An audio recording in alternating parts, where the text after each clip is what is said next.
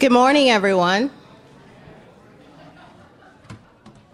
How are you doing on this beautiful Saturday morning? Little dreary, but I think UVA is going to win today. Wahoo wah! Anybody else agree with me? Got to send out those positive thoughts in advance. I'm Althea Brooks, and I'm Director of Lifetime Learning here at the Office of Engagement at UVA, and it's my pleasure to welcome you once again to More Than the Score. How many of you really, really like this program? You have made my day, my week, my month, so thank you for being here. More Than the Score provides you a faculty member each Saturday morning before the home football game, and we partner with the Alumni Association in offering this program, and it really is my pleasure each spring to search through the list of faculty members and find a great speaker for each of those Saturday mornings. So again, thank you for being here. We have Stephen Macko, Professor Stephen Macko from the Environmental Sciences Department, and want to just make him feel really welcome before we even introduce him. So go ahead and give him a round of applause.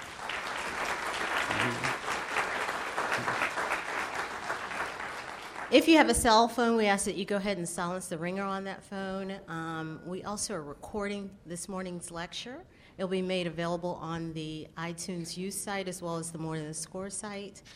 So feel free to download or listen to that on the iTunes site. If you will, go ahead and sit back and relax. I'm going to introduce Professor Steve Macko really quickly. I want to give him the full hour so he could share all his wealth of knowledge with you. Stephen Macko is Professor of Isotope and Organic Geochemistry in the Department of Environmental Sciences at the University of Virginia. He received his undergraduate degree in chemistry from Carnegie Mellon University and his Master of Science in Oceanography from the University of Maine. And in addition, he received his PhD from the University of Texas in chemistry. As a scientist or chief scientist on numerous ocean expeditions, Professor Macko has dived to depths of over 500 meters in submersible Johnson Sea Link and 5 legs of the ocean drilling program. He has authored over 250 referred research papers and books. At UVA, Professor Macko teaches classes in oceanography and geochemistry, and he's received the All-University Teaching Award at UVA and was finalist for the State of Virginia Faculty of the Year Award. In addition, Professor Macko received the Outstanding Faculty Award from the Lifetime Learning Program in the Office of Engagement in 2011. He recently held the position of Program Officer for Geobiology and the Low Temperature Geochemistry at the U.S. National Science Foundation. Professor Macko's laboratory has been featured on the Discovery and the National Geographic television programs, as well as in The King Corn, a documentary that looks at the influences of corn on the lives of North Americans. This also appeared on the PBS stations. Please help me welcome Professor Macko this morning as our More Than the Score speaker. Steve, come on up.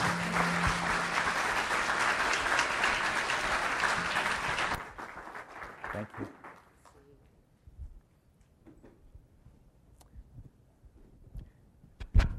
Thank you for coming today.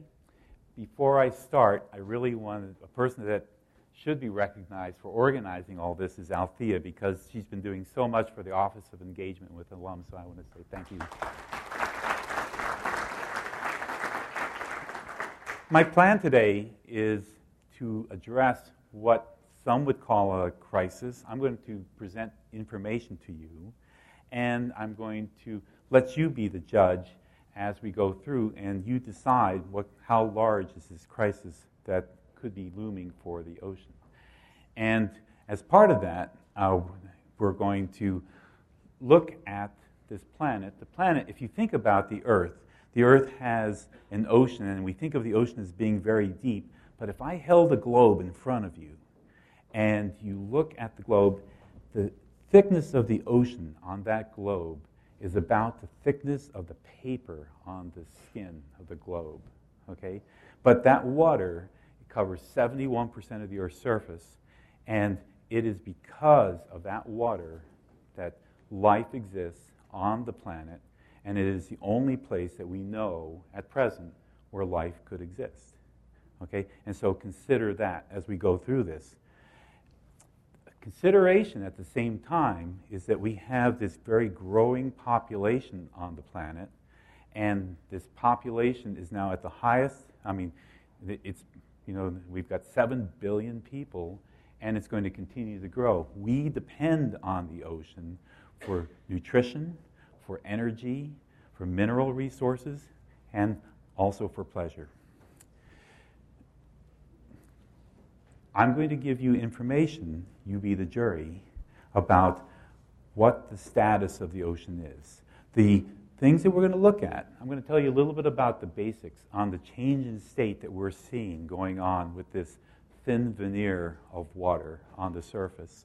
And we're going to look a little bit at something that I know a lot of you have heard and read about, and that's that the Earth is warming and that sea level is rising. We're going to then also talk about the idea that there will be a loss of sea ice. That's going to affect productivity on the ocean, how many fish that we can get from the ocean, how life is sustained in the ocean. We're going to talk a little bit about pollution, something that I'm going to talk with you a little bit about a type of pollution you may not even be considering, and this last one, that the ocean is becoming more acid. Some people call this the other carbon problem. And some of the other impacts of the changing ocean as far as migratory birds, how they're being affected, the fisheries in general, and other kinds of pollutants that you probably are aware of with regard to oil and the large oil spill from the BP disaster, as well as other metals that are in the ocean that you should be aware of if you're not. There is strong evidence. Make no mistake about it. The Earth is warming. Okay? We can discuss why it's warming. We can argue about that, how much impact humans have, but the Earth is warming. The temperatures are increasing. They're at the highest level of any recent documentation, and they will continue to increase. The models suggest that over the course of the next number of decades, over the next century, that we're going to see temperatures that are on the order of a few degrees warmer than at present. How will that impact whatever's happening on the face of the Earth? It's going to change the way we think of the Earth today. There are suspects, and we can talk about this. I'm mentioning this simply because one of the changes with these suspects is going to be the result of the ocean changing, the ocean warming, that you may not realize it.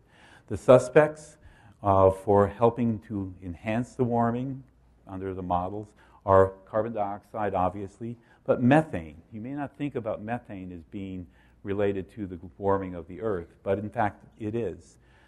For every molecule of carbon dioxide, the models say we're going to see so much warming going on as the carbon dioxide resides in the atmosphere. Methane is released also. Methane has 20 times the warming capacity as carbon dioxide. So most of the emissions are coming from the developed world, and the big giants are China and the United States, realizing, of course, that China's population is far greater than the United States. And on a per capita basis, and the developed world leads, and the United States, because of the size of its population, is the leader.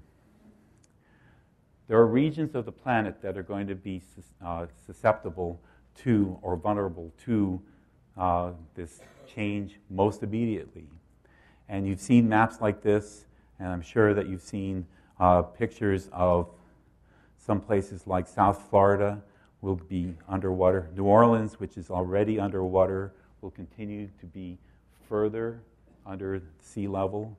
But places like Bangladesh, the coast of Holland and England, China has large areas, and there will be hundreds of millions of people being affected by the rise in sea level.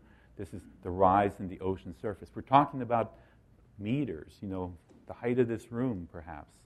and over the course of the next century.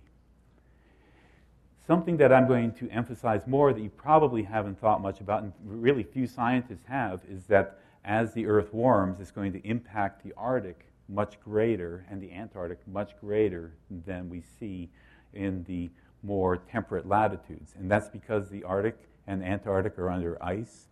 And this is coming from one of my expeditions, and this is called the Lead. And at the present time, the Arctic is changing more rapidly than at any time in the past at least 10,000 years. It's warming. The Arctic surface is being inundated, and this is all you can see the coastline there. All of this is going to be underwater in the near term. And you think, well, why do we worry about that? Well, it turns out that these areas are breeding grounds for huge populations of birds. There are birds that migrate from South America all the way up to the high Arctic to breed, and their breeding grounds are going to be underwater. The Arctic is especially sensitive because it is under ice, and a lot of that sunlight, a lot of that energy is being reflected back into space. But as the ice melts, the Arctic Ocean is going to be exposed. It's going to be darker, and more heat is going to be absorbed. So it's going to be an accelerated warming. And in fact, the Arctic is presumed to be that it's going to change by the order of many degrees, not 3 degrees, but maybe 10 degrees warmer than it is at the present time. The Arctic is covered by sea ice every year, and there's a time of melting going on. At the present time, well, this was the chart that I used last time I talked to my oceanography class last spring, and I said 2007 was the lowest point on sea ice ever recorded. Well, I have to change that, because in 2012, we are now at a minimum for sea ice coverage that has ever been recorded this September. A lot of the things, I was telling Althea that some of the things you're going to see yesterday's newspaper, and a lot of things are happening, and they're happening very fast. But why do we worry about sea ice? I'm going to come back to that, because it has something to do with fisheries, productivity, bird populations, and others. But what we're talking about is that parts of the Arctic are going to be open water for a greater part of the time. In fact, there have been ships that have now gone across the Arctic without the help of icebreakers. That's for the first time in basically recorded history. The changes influenced by rising sea level. Some of the changes of warming are going to be obvious. You know, what we're going to see, and I took part in a conference up in Seward, Alaska, and part of that conference, they had a lot of lawyers there, and we're talking about, well, this is who is going to own all the minerals, the resources. The Arctic has hydrocarbons, probably a lot of natural gas that's going to be available for exploration. And so we're going to be able to look for them. We, in fact, are looking for it. Shell had a rig this past summer that was beginning to explore for hydrocarbons in the high Arctic. There are going to be increased avenues. You know, people are going to be able to cut off a lot of cost from going from the Atlantic Ocean to the Pacific Ocean if the Arctic is open. So these are economics. There's going to be increased tourism. You know, perhaps you will be, over the course of the next few years, on some ocean vessel that will go across the high Arctic, and you'll be going as close to the pole on open water as they could get. But some of the effects are going to be less obvious. The ecosystem is going to be changing. There is going to be effects of us exploring for oil. There is going to be effects on the fisheries as we open up the Arctic with less sea ice. Something that is kind of interesting is that, and this is at the present time, this is the coastline of Alaska, and what you're seeing is erosion of peats. That because it's now open water more, because it's warming, there is actually meters, sometimes per day, of the coastline that's eroding into the ocean because of the warming. And you think, well, you know, this has happened, we get erosion all the time. But in those peats and in the permafrost are basically frozen methane, okay? Frozen methane, we call those hydrates, gas hydrates. This is one that when I was 500 meters below the surface off the Gulf of Mexico that we actually saw for the first time they're called gas hydrates, in the seabed off of the Gulf of Mexico. That's methane's coming up along with the oil, and because of the pressure and the temperature, it actually forms a solid structure. And so we discovered that. There was a form of life that we discovered at the same time. That's another story.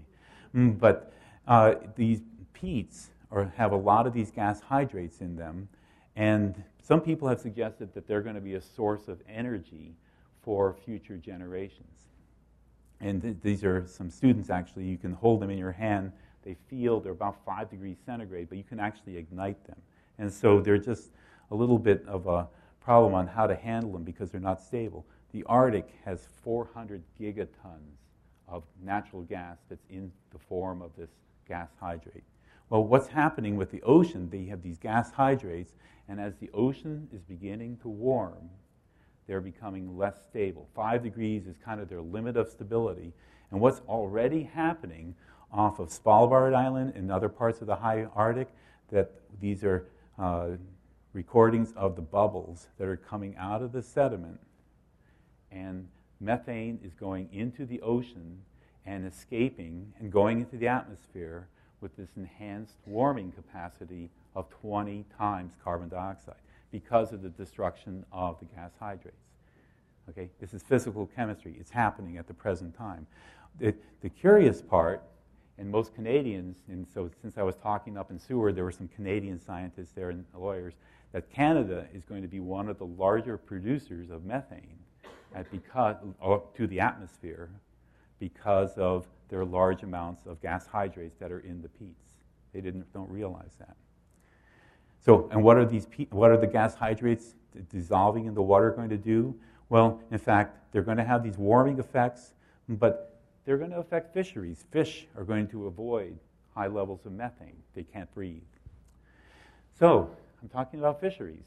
How are the fisheries being affected, or how will they be affected as we get global change going on? I'm putting this as a little plug that if some of you live around Charlottesville, that during January term I actually run a course called The Captive Ocean, in which we talk about sustainable fisheries. And these are some of the UVA students visiting some of the aquaria. Last January, we actually went below the Baltimore Aquarium, which is kind of, you think about 10 million gallons of water on top of you. But we run that in January, addressing the issues of sustainability. But I want you to consider the ocean is the last place where we harvest the wild protein. Okay, 1/6 of the world's protein comes from a wild source. That's 1 billion people if you do the average. And a billion people are dependent entirely on the ocean, in effect, for harvesting that protein. How is that going to be affected? How is it being affected? Well, every time that we've had a wild source of protein, we've mismanaged it, whether it was bison, the halibut, the large halibut, or the tuna populations. Is the open ocean the final frontier? 1/6 of the world's nutrition comes from the ocean. Generally, we see fisheries mismanagement. Globally, there has been overfishing. Globally, there is commercial extinction potential. You know, if I mentioned an organism called the stellar sea cow, has anybody ever heard of the stellar sea cow? 1768, you have to be around. That was the last one. It was hunted to extinction. Human-induced extinction of a marine mammal. We've tried it on other things. You've heard of the right whale? There are a couple hundred right whales left in the northern oceans. You think this is an animal very close to extinction. We've thought it and worried about extinction of mammals previously. I don't know if you've ever waded through Moby Dick, but if you go through Moby Dick, you'll see that there is actually some mentions of worry about extinction or removal of marine mammals because of overfishing. They weren't worried about the extinction itself or worries that you and I might have, but it was worry about the fishery itself because marine mammals were harvested. There's another mismanagement. It's called bycatch. And bycatch is when you go fishing, like with a trawler, you're going to catch other things besides the fish that you're looking for, the shrimp you're looking for. And probably at least 27 million tons of bycatch is harvested and thrown back into the ocean because it's waste. It's not what you want to catch. 27 million tons. To put you in a perspective, and I'll show you another graph, 27 million metric tons is about 1/3 to 1/4 of all the fish that we catch globally. So that's, you think about it. We're throwing back 25% or greater of all the fish that we catch as waste right now. I'll show you some bycatch. We're targeting smaller species at the lower end of the food chain. We're modifying the way that we fish. Nature is probably one of the two premier journals in the world, and they commonly have articles about the losses of the fisheries. But this is really the description. If you look at fisheries catches over the course of the last few decades, you'll see that from the 40s up through about 1990, there was increasing fisheries because there was increasing boats. We had increasing good technologies. We could harvest more from the ocean, increasing numbers of vessels. But then right around 1990 or so, everything started to go flat. It was not beneficial to put out more boats. And what was happening is right around 1990 through today, it's flatlined. Any doctors in the audience? But it's flatlining. You're worried. And we are harvesting the same number of fish, smaller, fewer species than we were harvesting just back about 1980. We have not increased the poundage, landings of fish, since about 1990. Despite increasing newer technology, we use satellites more. The vessels are still lots of vessels out there, but despite all that, going into deeper water, it's like a perfect storm. They went into the deeper water to get the fish. We're not being any more successful. Does that include the fisheries, the farming? I'll get to that. Good question. Bycatch, we're harvesting more bycatch. There are some fisheries, and I'll show you the data, that bycatch, when I talk about it, they are not what we want. If you're in a shrimp fishery, you want the shrimp, you're catching starfish, other fish, skates as part, and crabs. We're not prepared to handle bycatch. When a boat comes in and goes out, they're not prepared. Well, if you catch a grouper in your shrimp nets, well, if we were prepared to handle the grouper, we could have it in the market. But if you're a shrimper, we're not prepared to handle it. I know of one country that actually actively does something with bycatch, and that's Iceland. And I talked to a guy who has worked in Iceland. He said they actually have to document all the bycatch. We don't document it. It goes over the side in the North American fishery. Bycatch could be turtles, dolphins caught in tuna fish. If you ever tuna fishing, if you ever look at a can of tuna, on the side of the can of tuna, it actually says dolphins safe. That has meaning under the laws of the United States that you adhere to attempting to let the tuna out of the tuna fishing nets, those purse seines. And so you're adhering to those. When we import tuna from Mexico, Mexico doesn't have to adhere to the laws of the United States. And so they often don't use dolphin-safe practices. Bycatch could be sharks. Why do we want sharks? Sharks, we think about sharks, we think about Jaws, we think about shark attacks on the beaches of Florida. And in fact, sharks are a very common bycatch in some of the fisheries. And really, who cares? Well, in fact, there was a friend of mine, Ram Myers, Ram started documenting this. What was happening to all the fisheries worldwide? We had the landings, and he said, there was loss 300-fold decline in the sharks that were being accidentally or purposely caught in the Gulf of Mexico. Nobody cared. When you put out 10,000 hooks, so long lines of hooks, and you would catch 24 or more. Look at all the locations, 24 or more sharks being caught out of 24 hooks. At the present time, there are 0 in most of those lines. The shark populations have incredibly declined worldwide, and nobody noticed. In the open ocean, we can talk about the large fish.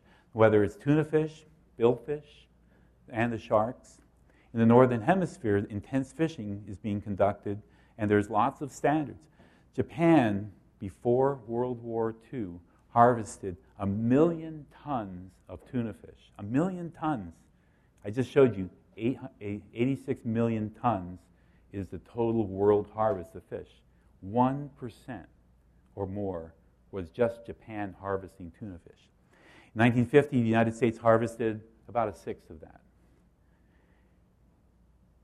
In recent fishing, Spain, of all of the North Atlantic, compared to Spain in 1950, Spain's catch of fish, tuna fish, in 1950 was greater than the entire catch of all countries fishing the North Atlantic. Is there a problem?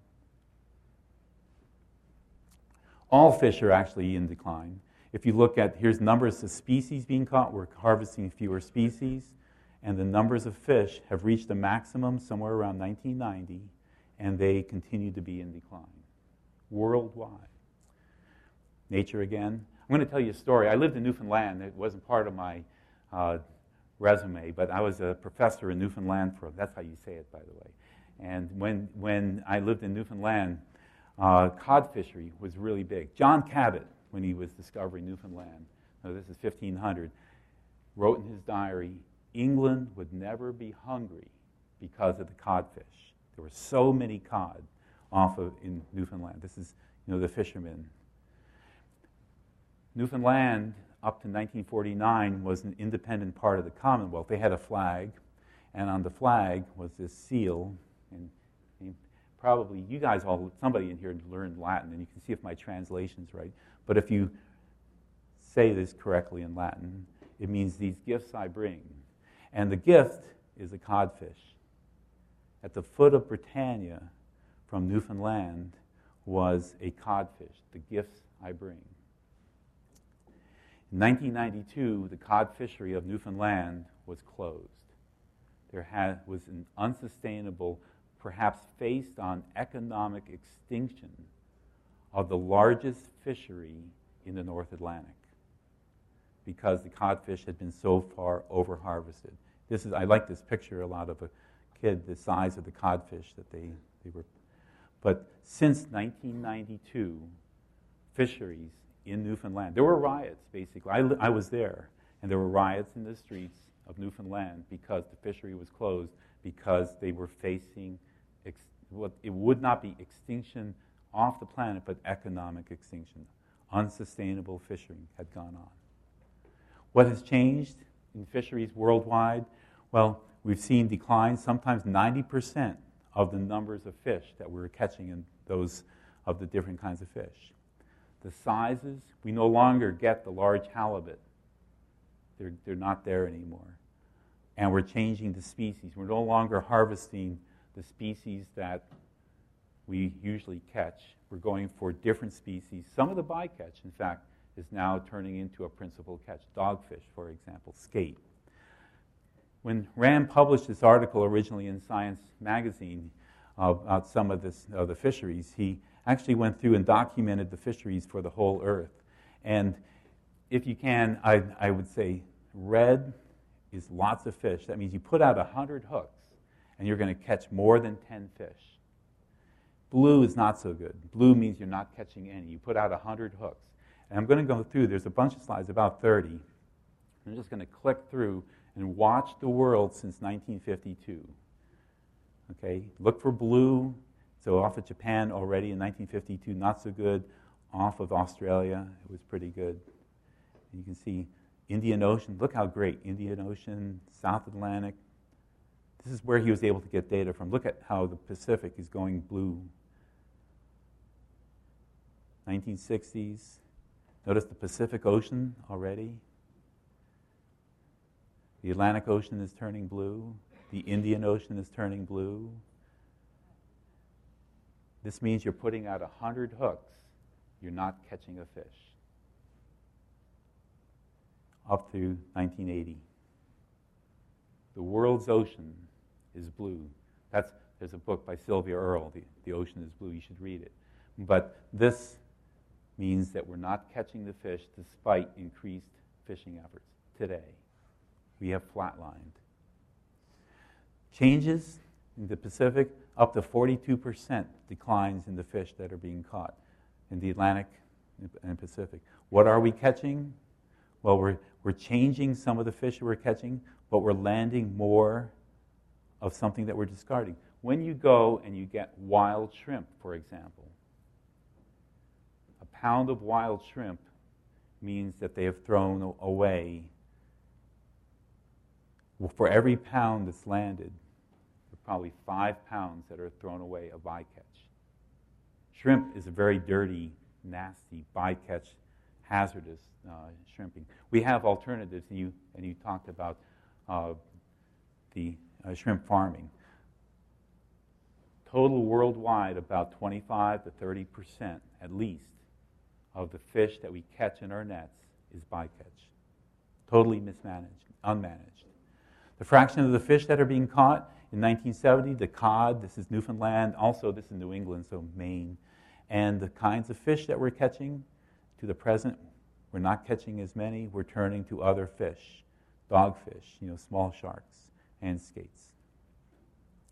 This was a co-author with the Ram Myers worm. He was actually in the Washington Post on Friday talking about it, and I'm going to come back to that.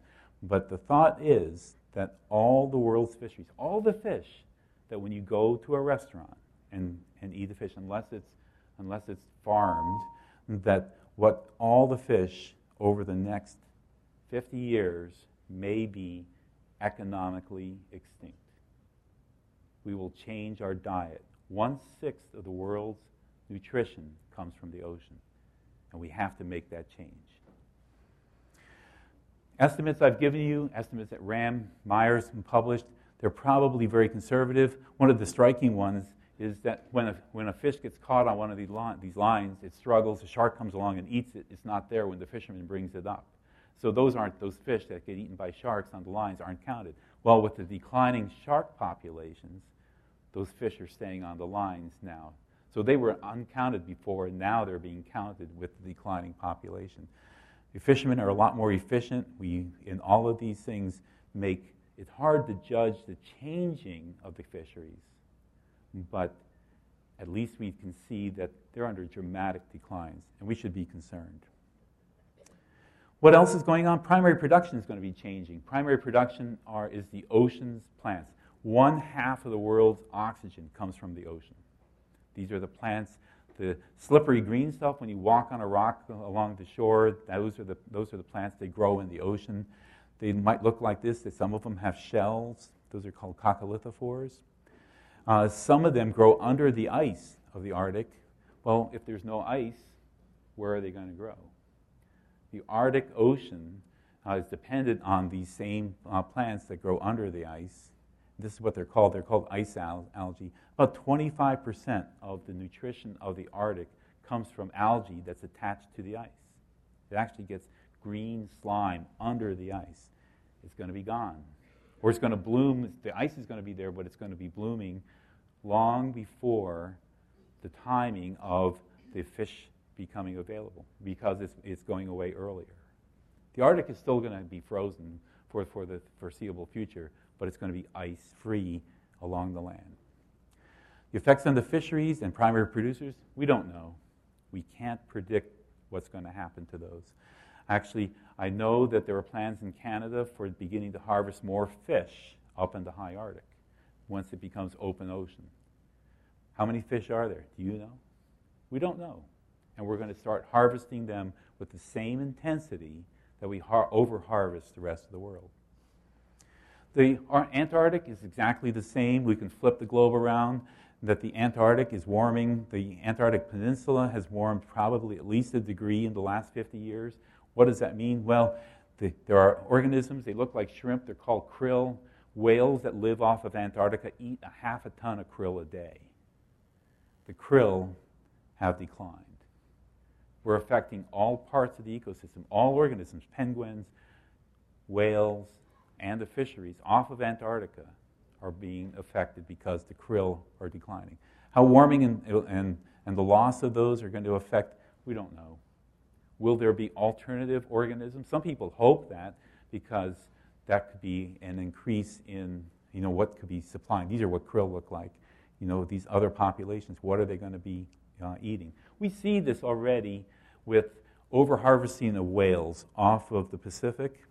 And instead of whales, killer whales, the friendly orcas, they are now turning to other organisms for nutrition, seals, for example. And so the whole food chain, the alternative foods are being changed. Spawning of fish is going to be changed. What are the critical temperatures? Some of them actually need sea ice, okay, and in order to spawn and put their eggs and lay their eggs. The timing of the spawning, as the temperatures change, how will those fisheries? This is worldwide. The location of where we find fish. This is the Arctic cod. In fact, if you eat cod in a restaurant now, it's probably Arctic cod, and this is where it's found globally. Where they are today, and this was an article in, I think, 2 days ago in the Washington Post. There's a woman that was here for the Virginia Festival of the Book. Her name's Juliet Alperin. She's written a book called Demon Fish. It's a pretty good book about sharks, if you like sharks. But also, she has written a story about the changing locations of where the fish were. That was in the Washington Post, where they will not be there tomorrow. The population says the temperatures warm, the locations are going to be different. This is a little fish that's found in Antarctica, and it's called this Antarctic silverfish. It actually depends on laying its eggs in the ice. So without the ice presence, where is this fish going to lay its eggs? So we're going to lose that kind of productivity. As the changes happen, and with the krill or with the silverfish, instead of being phytoplankton going through the krill, there will have to be some other pathway, or those fisheries and the higher trophic organisms are going to be lost. What about higher trophic level organisms? This is a favorite picture of mine up in the high Arctic. These are belugas. Some of you may have known a child song, Baby Beluga. Okay, these are the little white whales. And it's like there are huge pods of them. How will they be affected? Well, it's hard to say. We're not hunting them to any extreme. Like seals, walruses, sea lions, how will they be affected? But it's pretty clear. It's early morning, after breakfast. And how will they be affected? Well, with the loss of sea ice, polar bears require ice for hunting, for their sustain. They can only swim so far to hunt seals down. Polar bears are threatened with extinction. And that's certain. With the loss of sea ice, polar bears don't go up to the really high Arctic, so they stay by the land and they go onto the sea ice. Without the sea ice, they won't be able to hunt. Some of you I know are birders, and you might think, well, we've got these bird populations. One of my favorites is the red knot, because it actually, I've been told, and I've been told I was wrong also, but the red coloring actually comes from eating eggs from horseshoe crabs. And many of you have seen horseshoe crabs. If you go out to the eastern shore of Virginia, you'll see horseshoe crabs, and they have horseshoe crab eggs, which are these red. And they come in, and they are about the size of my fist, and then they will eat so many horseshoe crab eggs that they will almost double in weight. And what they're doing is they're stocking up on nutrition as they fly through Virginia and Delaware and Maryland, because they're going to go up to the high Arctic and lay their eggs. That's where they oversummer. Anyway, red knots are in severe decline. 100 different species, millions of shorebirds are going to be affected by that coastal change. And it could be that millions of birds, millions of shorebirds are going to be in severe decline. And some people suspect birds like the red knot already are, because of the changing climate. One thing in particular with the red knot is that the harvesting of horseshoe crabs in Virginia is totally unregulated, essentially. And it's you think, what do you do with a horseshoe crab? Well, in fact, in some of the fisheries, like crab fishery or conch fisheries, they're used as bait. And so there's no thought about how many of these horseshoe crabs we should be harvesting for bait and not letting them have eggs that are going to keep along this flyway of the red knot. So this is, part of this, it's not the same as mismanagement, it's unmanagement of an essential part of an ecosystem. Uh, I've got to mention other things like pollution in the ocean. With part of the evidence for a crisis is pollution.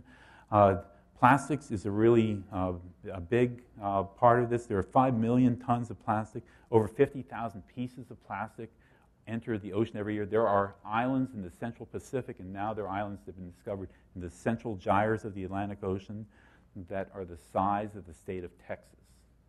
And nobody knows how deep it is, but it's all plastic, and plastic can last for decades, depending on the kinds of plastic. Toxic materials are in the ocean. They enter in. Usually it's accidental. And I bring this especially, you all know about Fukushima and the plumes of radioactive materials that have come off, and they have now certainly documented radioactive cesium-137 was in the water that was released to the ocean. That's now getting into the phytoplankton and going all the way up to the tuna fish, and there are radioactive materials that have been documented off of Fukushima in the larger fish. They were shutting down the fishery just recently. A couple of types of fish, like octopus, fisheries have been reopened because they don't have levels. But there was certainly accidental, I would say almost human error was absolutely by building nuclear reactors where there was going to be a tsunami. The other side is a mystery about that there are high levels of mercury inside of larger fish. And you should be aware of this, that the higher levels of mercury are found in tuna fish, that the levels are such that, and we don't know exactly where it's coming from, and some people suspect it's coming from fossil fuel burning. That's not well established. But the fact is that the mercury is there. I'm giving you the data. That if you were a woman of childbearing age, or if you had a child or a grandchild that's under 55 pounds, the child probably should not eat more than 1 6-ounce can of tuna fish per week. Aside from the great benefits of tuna fish, which is the omega-3 fatty acids, the other side is you're elevating your level of mercury to a level that you should be concerned about cognitive processes. And this was a study that the most recent one came out last week, and it was an elegant study of looking at children in the Seychelles Islands and their abilities. And they eat tuna fish all the time. You all know about the grand oil spill of 2010 and the fact that that oil entered into the environment. It was probably, some people suggest, it's the largest accidental oil spill ever. Something that you may not realize, and so we thought about this disaster and how many barrels, 5 million barrels of oil got spilled. That if you took that oil spill and you poured it on the state of Virginia, that's what it would look like. It was a massive spill by any. But think about this. If you look at the amount of oil that gets into the environment, how many times have you walked along a street and seen a shiny spot on the street? A bus or a car dripping oil onto the street. If you totaled all of those up, the National Academy of Sciences came up with a total. It was about equal to that worldwide. Over what period of time? Over a year, per year. The amount of oil entering the environment accidentally is about the same to the greatest oil spill of all time. Now, this doesn't go with the Kuwait purposeful oil spill, which is probably twice as big. Something of consideration, we're thinking about drilling the high Arctic. And as we drill the high Arctic, how do we handle an oil spill where there's ice? We put booms up off of Valdez, the Alaskan oil spill, or around the BP oil spill. But you can't do that with ice. We are totally unprepared for an accident of any kind of magnitude. There was a small one in Prudhoe Bay back in 2006. Can't handle it. How do you deal with an oil spill in the high Arctic? And we are searching for oil. Shell's rig was out there in September. One other kind of pollution that you may not realize is that as we put carbon dioxide in the atmosphere, we are causing increasing amount of carbon dioxide to dissolve in the ocean. Back maybe in grade school, you took a straw and you blew into a glass of water, and you might have seen the pH change. You got more acid. You were forming a material called carbonic acid. This is straightforward physical chemistry. It's not a model. Well, with increasing amounts of carbon dioxide in the atmosphere, since the time some of you were born, the pH of the ocean has dropped 0.1 units. And you say, 0.1 units, who cares? This is what's called a logarithmic scale. It's a power of 10 scale. That means that the ocean's acidity has increased about 30%.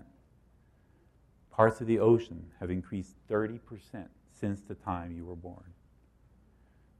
1750, it was probably even a little bit more basic. Here's at the present. In 100 years, it's going to be double, maybe triple the acidity of today's ocean. Does that mean anything? How important is that? Well, there are organisms. Remember I showed you these? They were called coccolithophores. They're shells made out of calcium carbonate. These are the organisms that are feeding the fish and which get eaten by the seals and the whales. This is called acidification of the ocean waters. We see blooms of the coccolithophores. As the ocean becomes more acid, this is what happens to the coccolithophores. They start to dissolve up. It's like an oyster shell in acid, battery acid. It's happening today.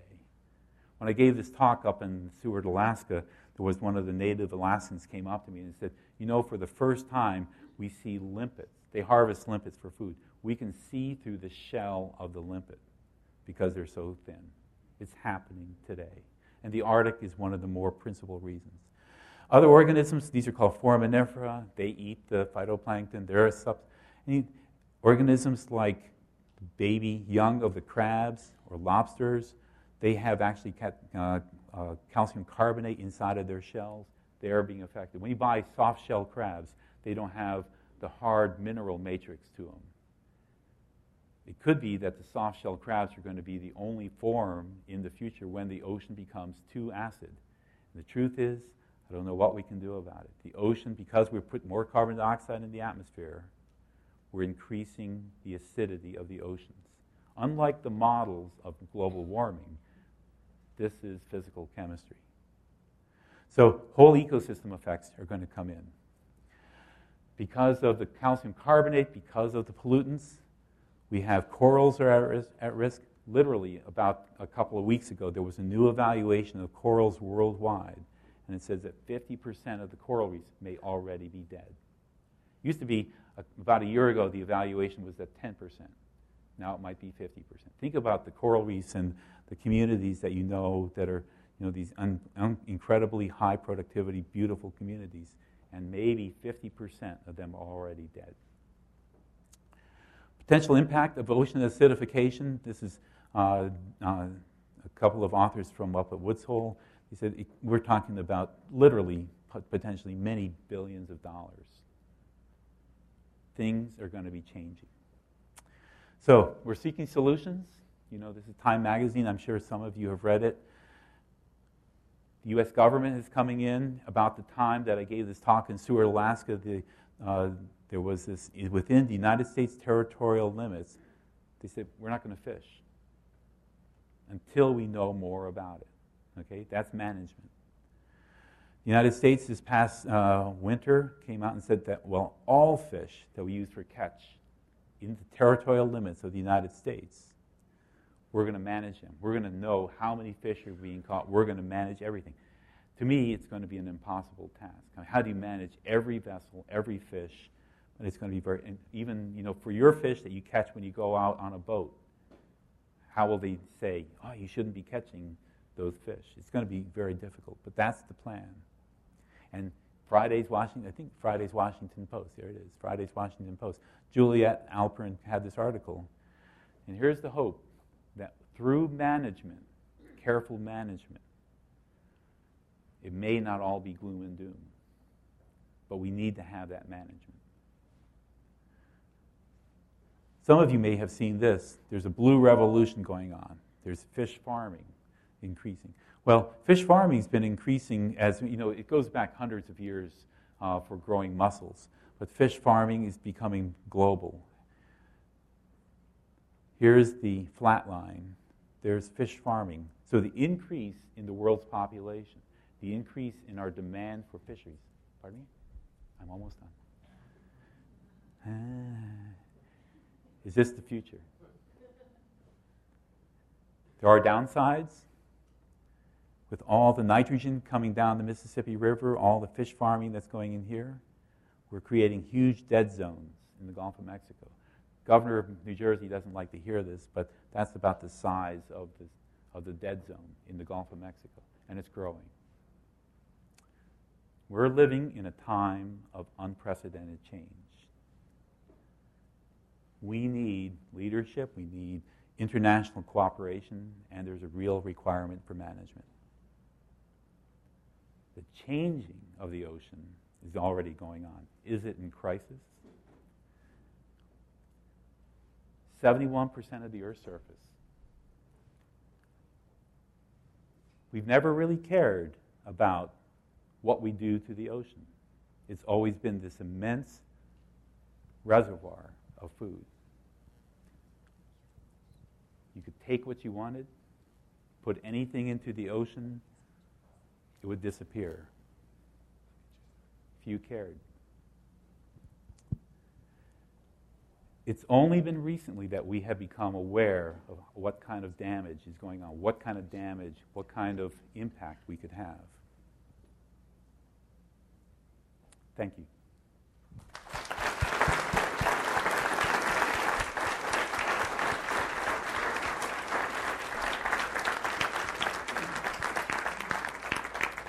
Questions? Are there questions? Yeah, Please. Yeah, sorry. Okay.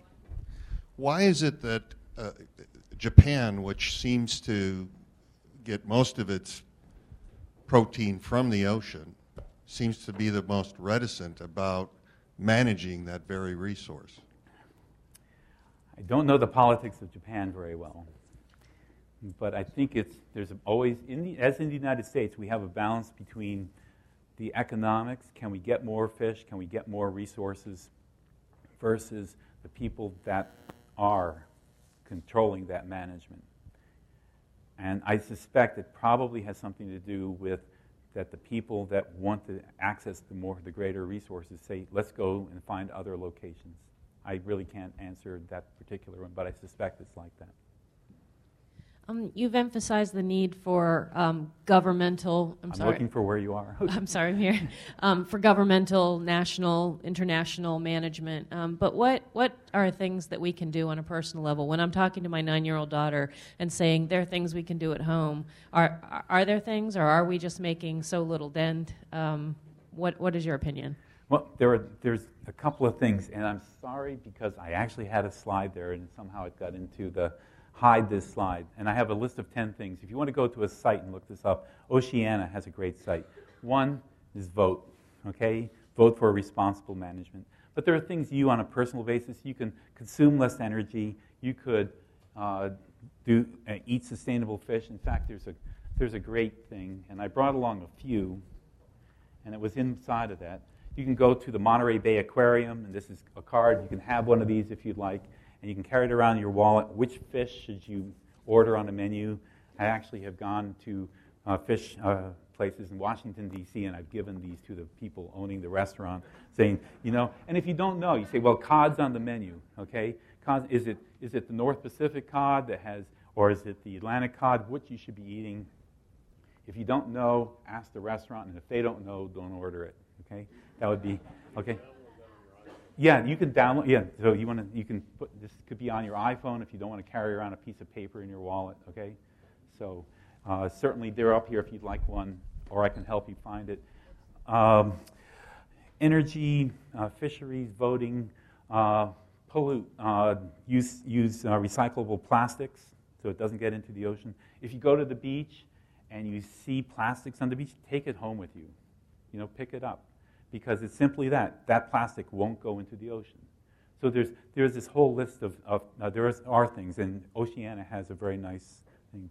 Think about disposal of waste. I change oil in my car. What do I do with it? Well, my father had this place in the backyard that says, kids, I'm going to put the oil here. Don't play there. Of course, we always played there, okay? But, where do you take it? Advanced Auto, they have recycling. Recycle these materials so they don't go into the watershed and they don't get into the ocean. There are lots of things like that. Use fluorescent lights, maybe. I've got mixed feelings about it because they've got mercury in them, And what are we going to do with the fluorescent lights? Well, you have to make sure you recycle it. You don't throw it into the trash. So there are lots of things on an individual basis that you can do. One of the other things, though, is write your congressman. One of the things that I actually skipped through is that I talked about the continental shelf within the United States manages the fisheries within the limits. There is a law, it's called the Law of the Sea, that is written by the United States Commission on the Law of the Sea. And it was voted on, passed, brought back to the countries of the world. And it's in place now. But there is one country on the planet that has not signed on to the Law of the Sea ever since the days of Reagan. I'll let you guess. You're already shaking your heads. And this is very controversial, and it's totally in error. Oh, and about trying to get the Law of the Sea, the United States, to become part of the Law of the Sea with the management of the fisheries. A huge, half the world's ocean doesn't fall under a law. And this would improve that. And something even as simple, here's another thing that on my list, tell a friend about what you've heard. We have to teach each other about the management of the ocean. Would you comment, please, on the proper management of the menhaden fishery in the Chesapeake Bay? I'm actually involved with some research on that. I work with some people from VCU. And it's mixed, and I would say that some of the data is out. Menhaden are declining, and we don't know exactly why. It might be overfishing, it might be pollutants, it might be the loss of primary production. And in fact, one of the things that has come up is also perhaps the increasing numbers of birds that are in the Chesapeake. They eat a lot of young menhaden. And there are birds now in great numbers in the Chesapeake. There are more eagles around the Chesapeake Bay than I think there has ever been. And so, I can comment that says that, well, they're in decline.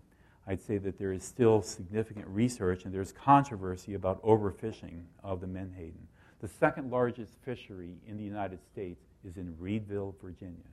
Is there no regulation on the catch? There are attempts at some regulation, but think about the menhaden. The problem with the Chesapeake Bay and the Chesapeake Bay watershed is that there isn't one state that's involved, so it has to be almost federal.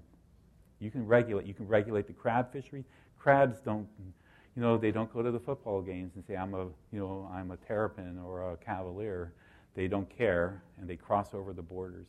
And we've got a big city that commonly pollutes the bay. Every time it heavy rains, the city of Washington dumps raw sewage into the Chesapeake Bay. So it's not a simple story about the menhaden. I wish it were. These are all complicated. It's one fishery. But it's how many states? It's one so it's company. Not. I'm sorry. It's one company. It's omega-3. It's one company. Why can't you regulate them? Well, it's one company. But this is, okay, in the United States, do you have one company being regulated by the state of Virginia? And does that not allow them to fish in the state of Maryland? It's not a simple story. You were mentioning global warming and coastal flooding, and I spent a fair bit of time in Louisiana. This is a complex situation. Apparently, there's something else coming into play called subsidence, where a great deal of oil is pumped out of the ground and the sea bottom actually sinks, flooding the area. So they lose about 25 square miles a year of marsh in that area.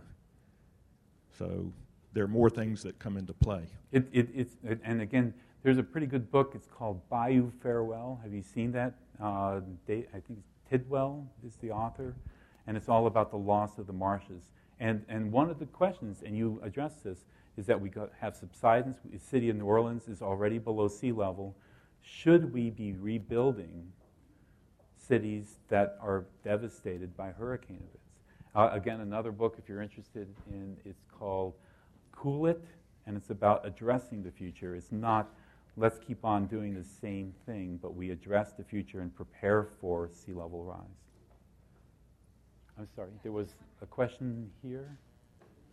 I think your argument is somewhat compelling about the fisheries being in crisis, but is the fishery strong indicator of the ocean as a whole.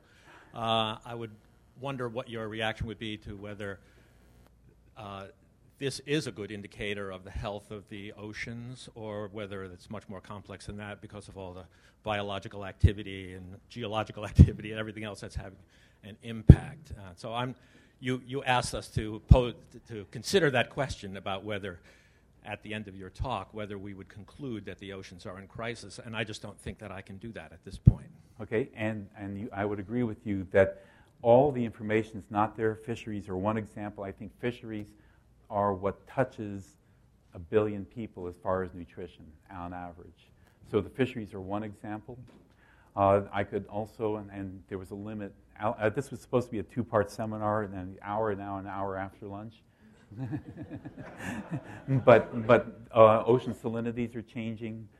There's a lot that has to do with production of the ocean. And so how would you define health?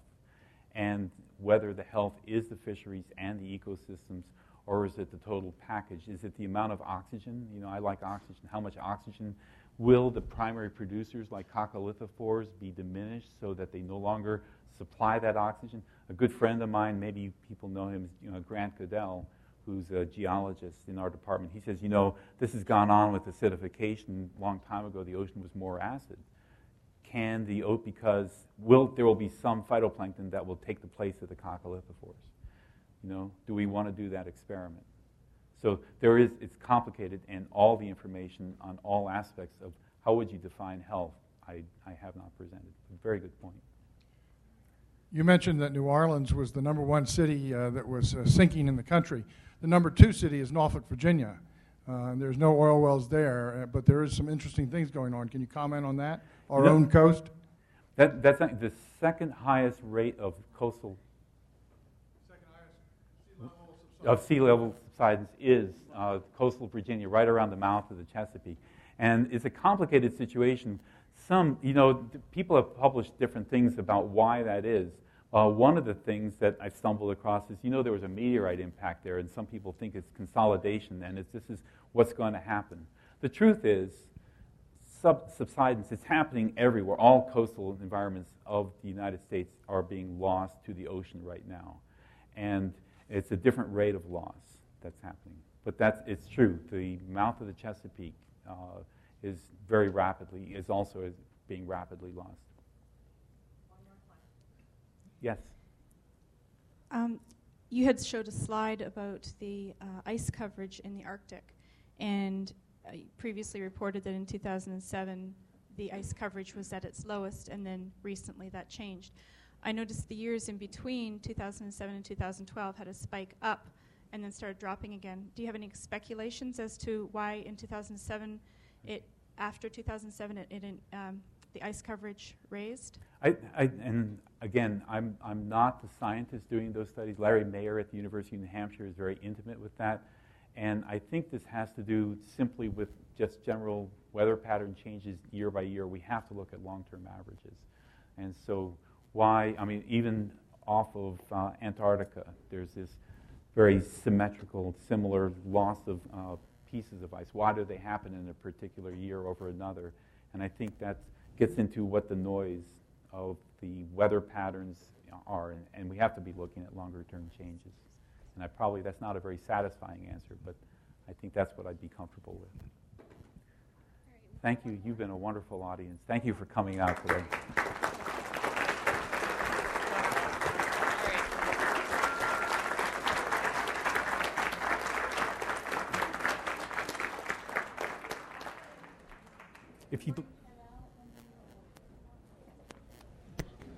I want to thank Steve Macko, and we have a small token of our appreciation on behalf of the Lifetime Learning Program.